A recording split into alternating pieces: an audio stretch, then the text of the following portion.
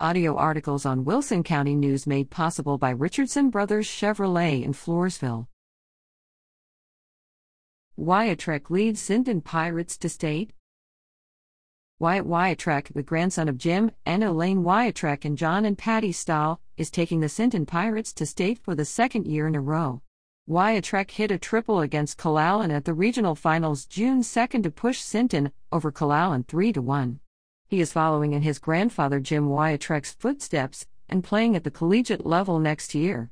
His grandfather played for Texas State University. The State 4A playoffs start Thursday, June 9, at the University of Texas.